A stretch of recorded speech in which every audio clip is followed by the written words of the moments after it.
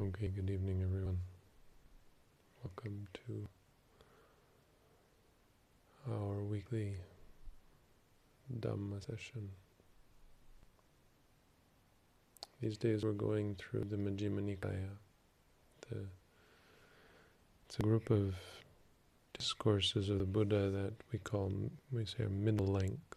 So they're not too long and not too short. There are long ones that are also not too long, but they're longer. And there are also short ones, which are not too short. But these are the middle-length ones, which, to put them in a special place as sort of just the right size for consumption. Useful for our purposes.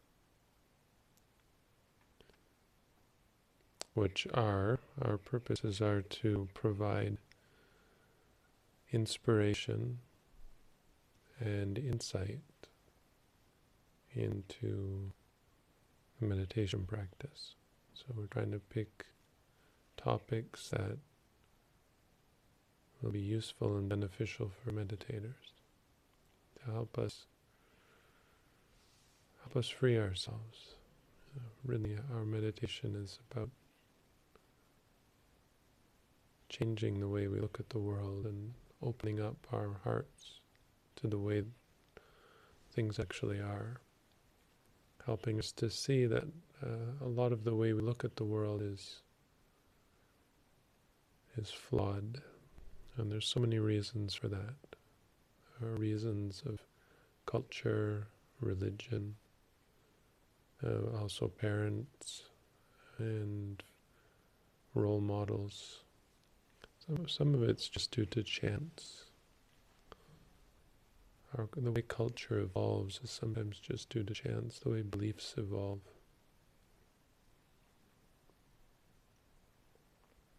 You think of that story of Henny Penny, is it? The sky is falling. How something happens and it creates beliefs.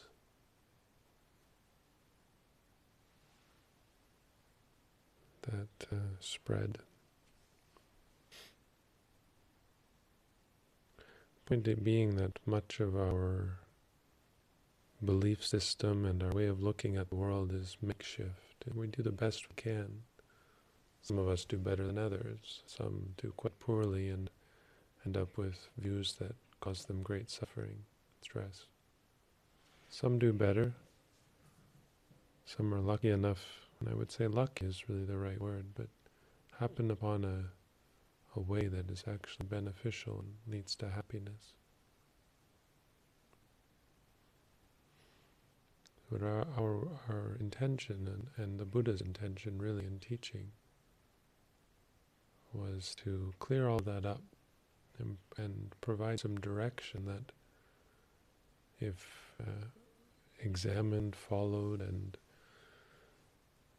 observed as far as results, one would be able to see that this is the way things actually are. Much different than just the way I believed things to be. Because some of the suttas I've been skipping here, he goes over this again and again. Belief turns out one of two ways, right or wrong, basically is what he says.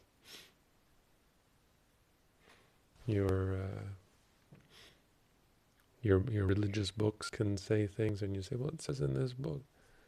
That can turn out one of two ways.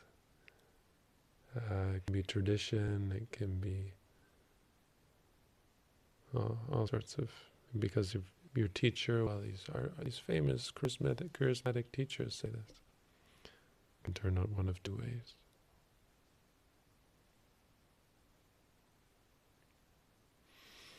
So today we're looking at the Panchataya Sutta, which is an interesting name. It means 5 and 3. It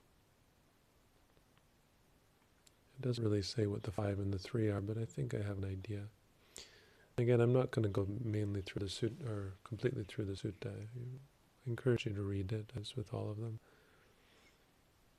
But again, we're more interested in what sort of lesson it has for us. And what this sutta is really talking about, the 5 is referring to 5 types of view, mainly about the self.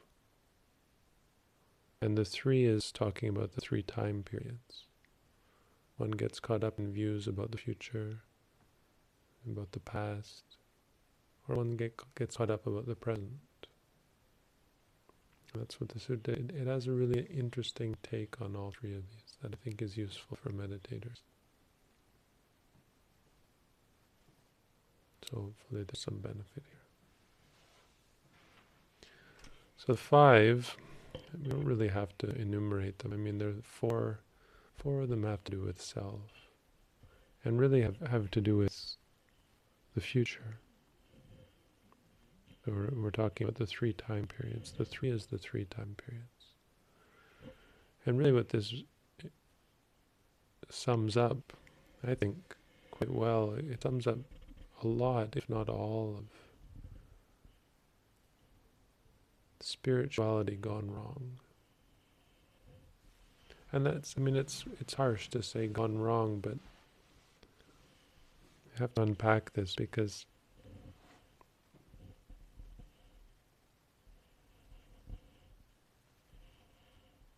in Buddhism sees, or the Buddha saw, the whole of the universe. I'm not just talking about the physical universe, but all the realms of being. He called this samsara. We know this term is familiar. And in that context, in the context of calling this all samsara, anything that keeps you in samsara is wrong. And it's a very specific sort of wrong, because someone can do right things in samsara, right? When someone can be a good person and go to heaven. And you would say, well, that's the right thing. They did the right thing. So we might not call it wrong. I don't want to be too harsh, but limited. We would call it spirituality that doesn't lead to a concrete goal or freedom, let's say. It leads to samsara, to wandering around in circles. Being born again is the idea.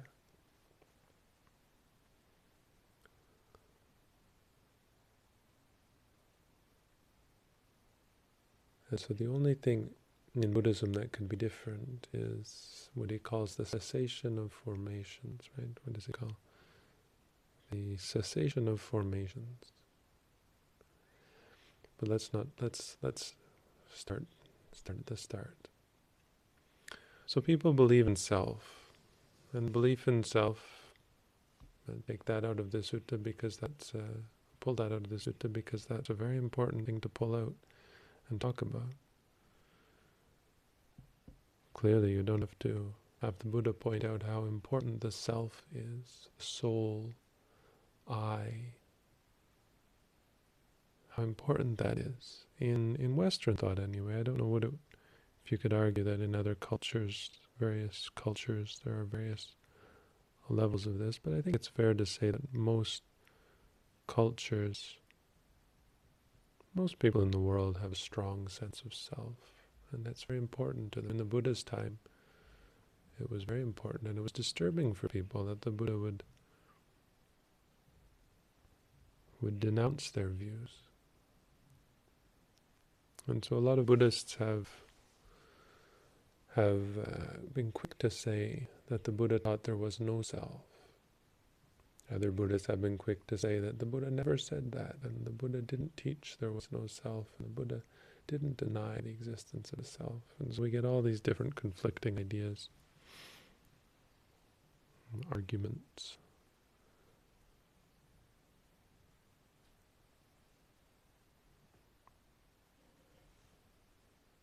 People believe in self. They have this idea that, particularly the Buddha refers to the future, the idea that the soul continues on. The soul continues on and is aware and unimpaired after death. And then some people see that as limited. And we're dwelling a little bit into the way they thought in India because it might not seem that familiar, but I can show how it actually is quite familiar. If you think about the Hindu concept of the popular Hindu concept of samsara, it's that the soul is born again and again and again, and it's part of this endless illusion of the world. And so someone would maybe be quick to say, that's not leading anywhere. And that to do that again and again and again it's missing something. And so there was a lot of talk about moksha in India, and this idea of something beyond that. And so they would have these concepts of the soul becoming one with everything, one with God. You've probably heard of these concepts. And I sort of thought this was kind of an Indian concept. And when you think of Christianity, take Christianity because it's the other big one that talks about heaven, talks about the afterlife. Judaism, not so much. I guess Islam as well, but I don't know too much about it. So my concept of Christianity was that, it's like fluffy clouds and people with rings around their heads and wings and stuff. The pearly gates and all that. But I was just reading today, actually, Simone Weil is this Christian mystic. And someone said to her, well, if I don't see you in this life, I'll see you in the next. And she said, there will be no knowing each other in the next. Something like that. So there's a deeper sense, a deeper spirituality beyond this wandering on that sort of has the idea that there's some state of some higher state to just being born again and again, or even going to heaven. It's becoming one with everything and so on.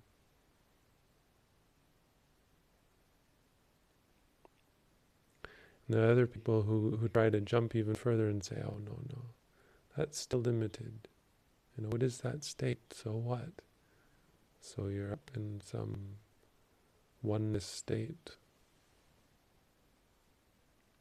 And they talk about something even, and I don't want to go into this too detailed, but they talk about deeper states that are neither percipient nor non-percipient. And the fourth type are, of course, the annihilationists, the people who believe that when you die, there's nothing. That should be more familiar. There's a lot of people in the West in our culture that believe there's nothing after death. When we die, that's it. A lot of people have trouble with Buddhism, even though they want to, they agree with so much of it, but then really have trouble with the idea that there might be something after death. It's just so fantastical and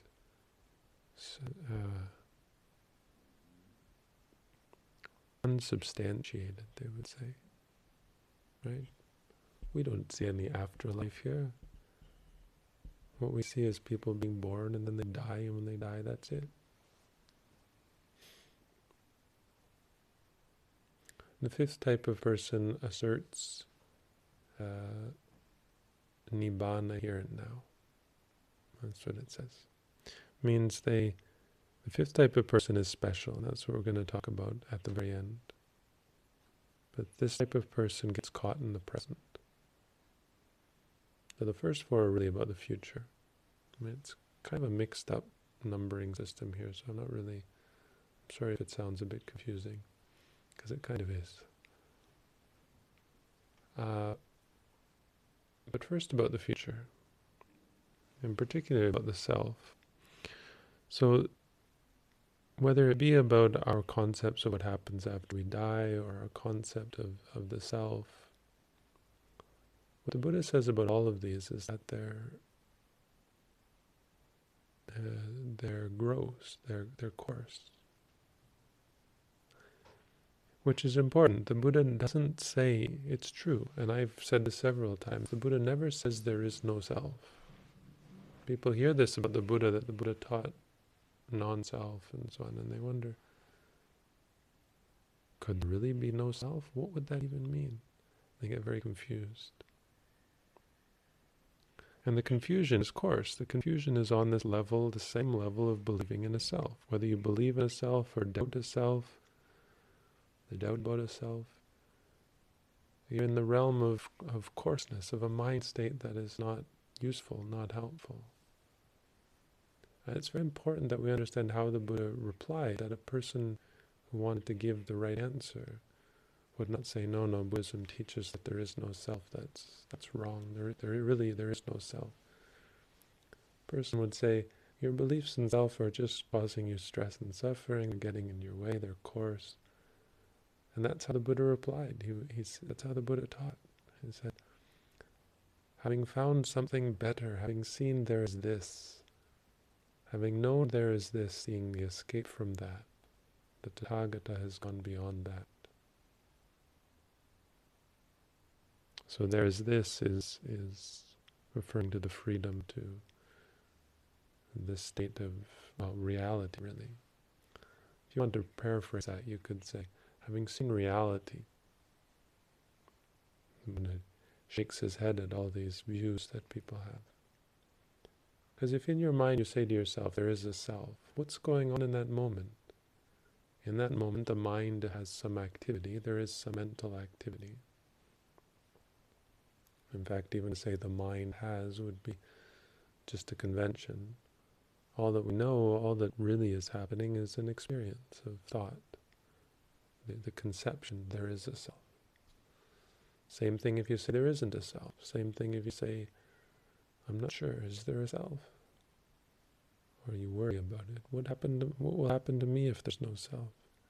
All of that is experience. And having seen this, the Buddha has no use for such views. A Buddhist should have no use for such arguments or debates, because they're seeing experience. They're too busy with reality to get caught up in all that stuff.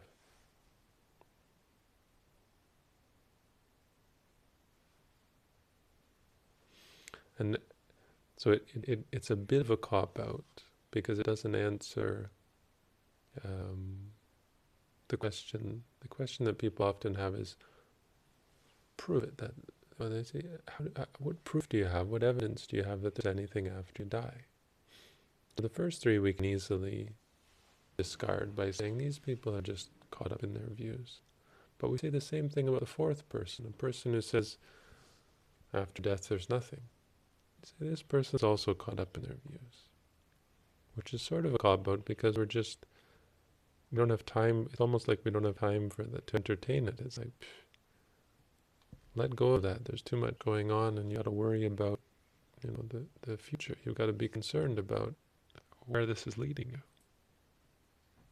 The Buddha says, such a person who gets caught up in this idea that there's nothing after death is still caught up, and they're going to go to a bad place when they die. So he doesn't give proof or evidence, which I think in the West we often want, this evidence that there is some life after death. I've talked about this before, and my take on it is the burden of proof lies on the people who say experience stops at the moment of death.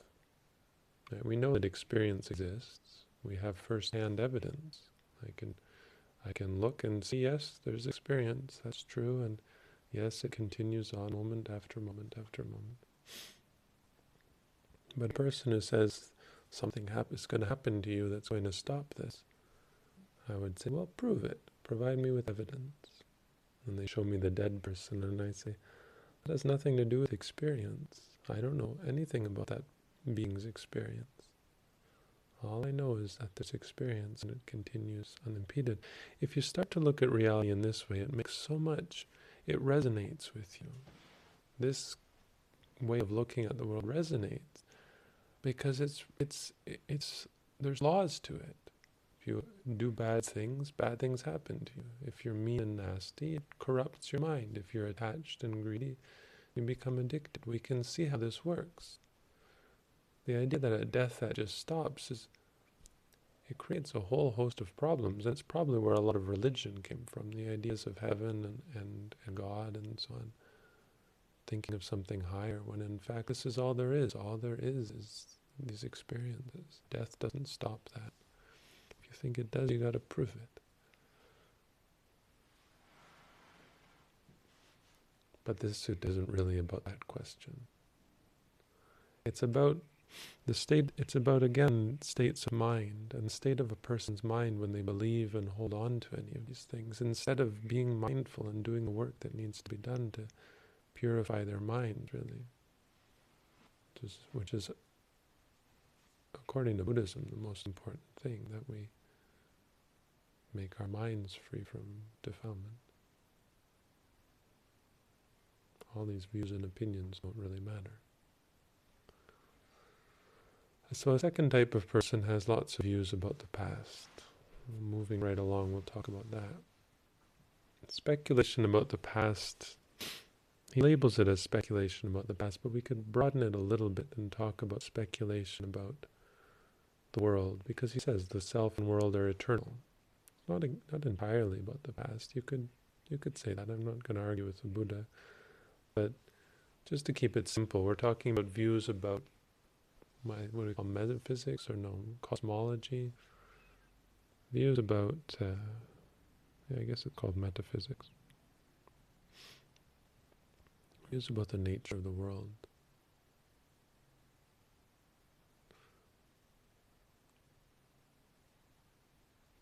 There's too many, there's a whole bunch, there's 16 of them.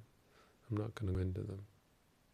But it's about the self and the world, it's about the nature of the world, and a lot about past life, I would guess, if you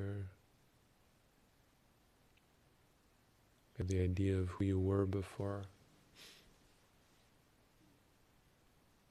He doesn't talk about that though, and that's not because I think in the West we're not so. I know a lot of our listeners have this sort of question, who was I in my past life? And the Buddha talks about that in other places. He's not talking about it here. There's speculation about the world, really.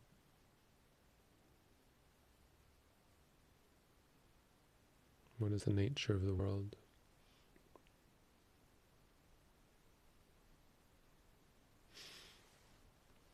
They speculate that we could turn maybe to the way religion looks at the world. Religion has all sorts of views, like the world was created in 7 days, 6 days, 6 days.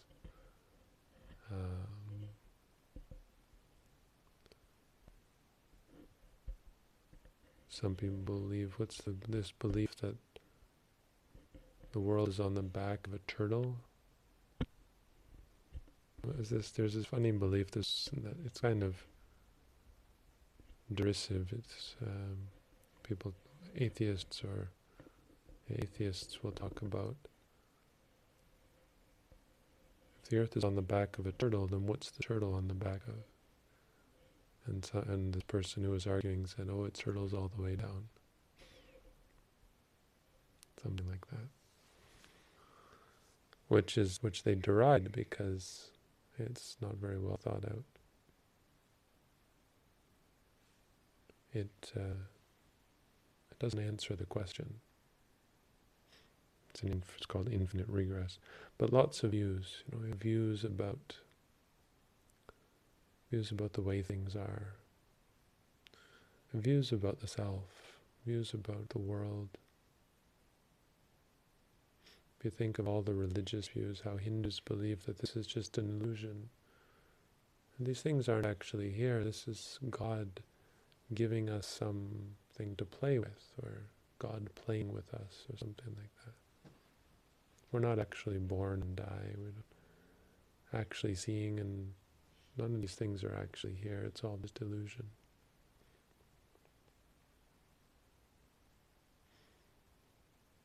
How people believe what leads to heaven these terrorists who believe that if you kill people or kill yourself, you'll go to heaven.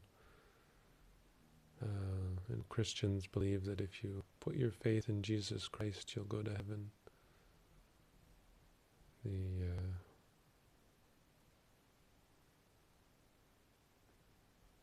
Lots of different beliefs. And what the Buddha says about these beliefs is that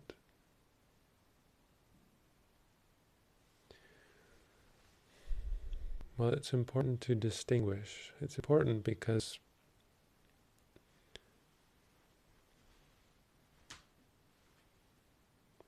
we fall into the habit of subsisting on belief, thinking that it's enough that I believe such and such.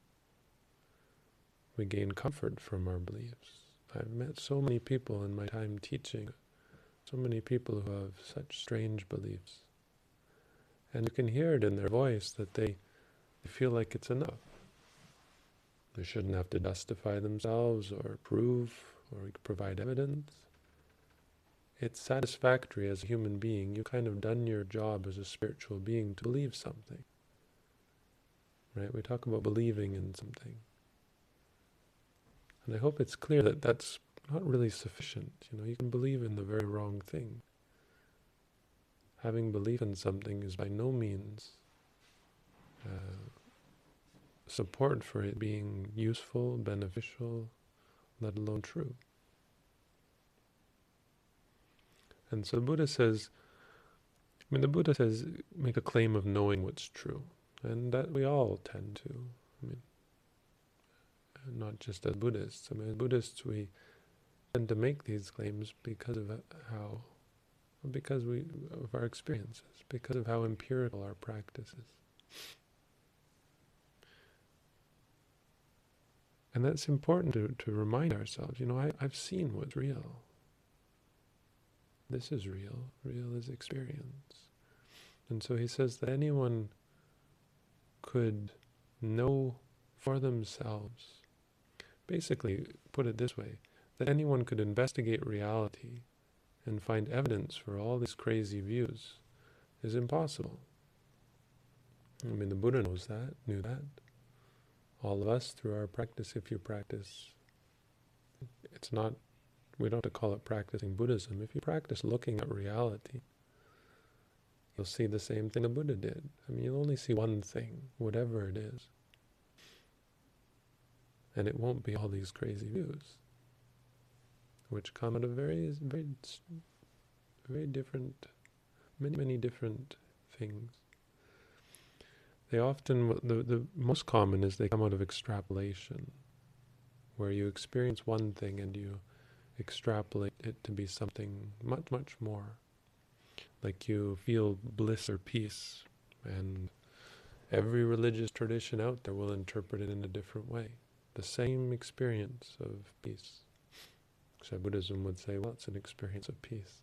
And in fact, he does. So let's move right along to the third section. When we get stuck in the present, some people are able to avoid these, what the Buddha calls future and past clingings. Clingings to what happens to us in the future, and clingings to about how the world has gotten the way it is, and I guess how the way the world is. And they only focus on the present, and they become enlightened in the present, according to them. So some people find, what does he call? He has layers here. Abides in the rapture of seclusion.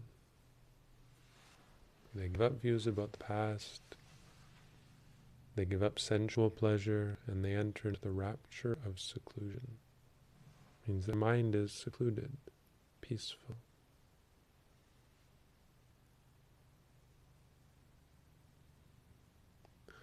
And they think, this is the peaceful, this is the sublime, this is Nibbana. They enter into the rapture of seclusion, this rapture, this blissful state. And then that state ends. Poof. And they scramble to get back, and when it doesn't come back, they experience grief. With the cessation of the rapture of seclusion, grief arises. With the cessation of grief, the rapture of seclusion arises. And the Tathagata, this is a word for the Buddha, understands that is conditioned and gross. This is a refrain that goes throughout the sutta. That is conditioned and gross, but there is instead the cessation of formations. Having known there is this, seeing the escape from that, the Tathagata has gone beyond that.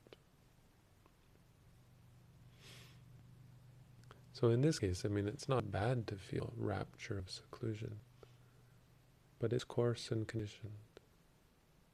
It's limited. It's not an ultimate good.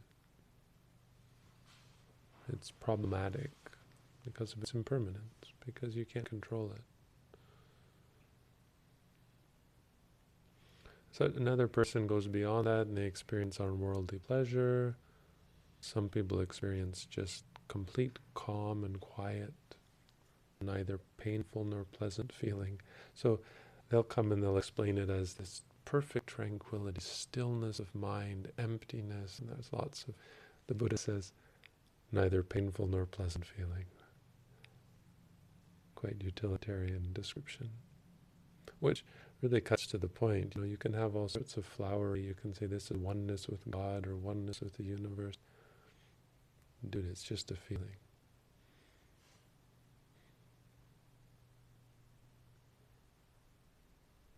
And the Buddha says, this is coarse. This is gross. This is conditioned. What does condition mean? Condition means it comes about because of causes. Right? You did something and you got there. But the nature of conditioned things is they rely upon the support. And when you stop supporting them, they disappear.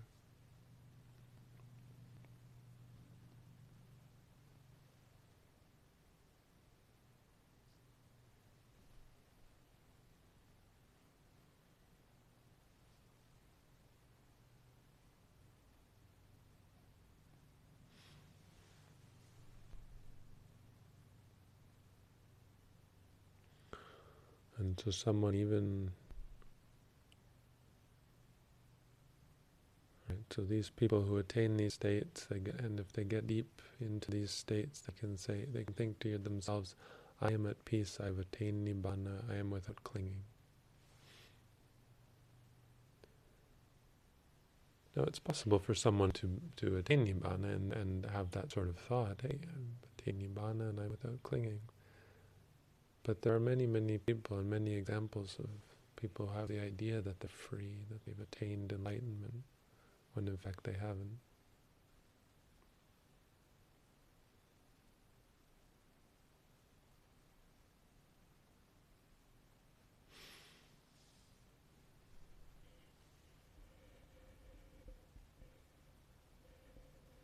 And of course the way to tell is, do they have clinging? Is there some attachment?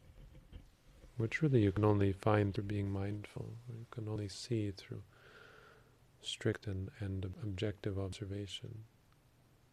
If you take our practice, the practice that we do, none of this really is a problem. You're able to see how glaringly problematic all of this is and how at odds it is with the very simple truth of reality. You can see yourself holding on to views, holding on to your outlook and your beliefs.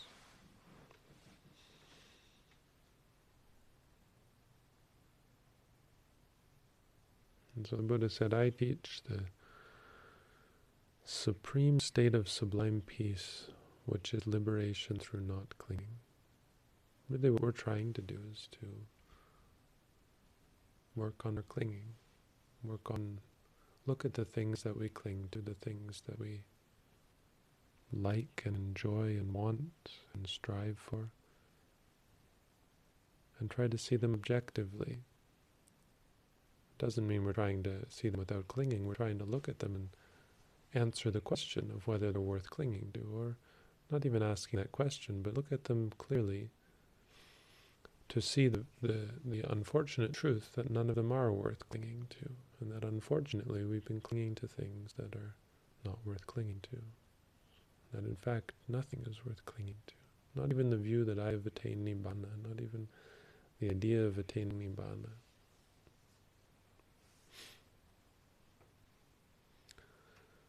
And that is the Panchataya Sutta. Some interesting insights. Definitely worth the read, but for now I hope it's been somehow insightful and helpful to direct our attention in our meditation practice. That's the Dhamma for tonight. Thank you all for tuning in.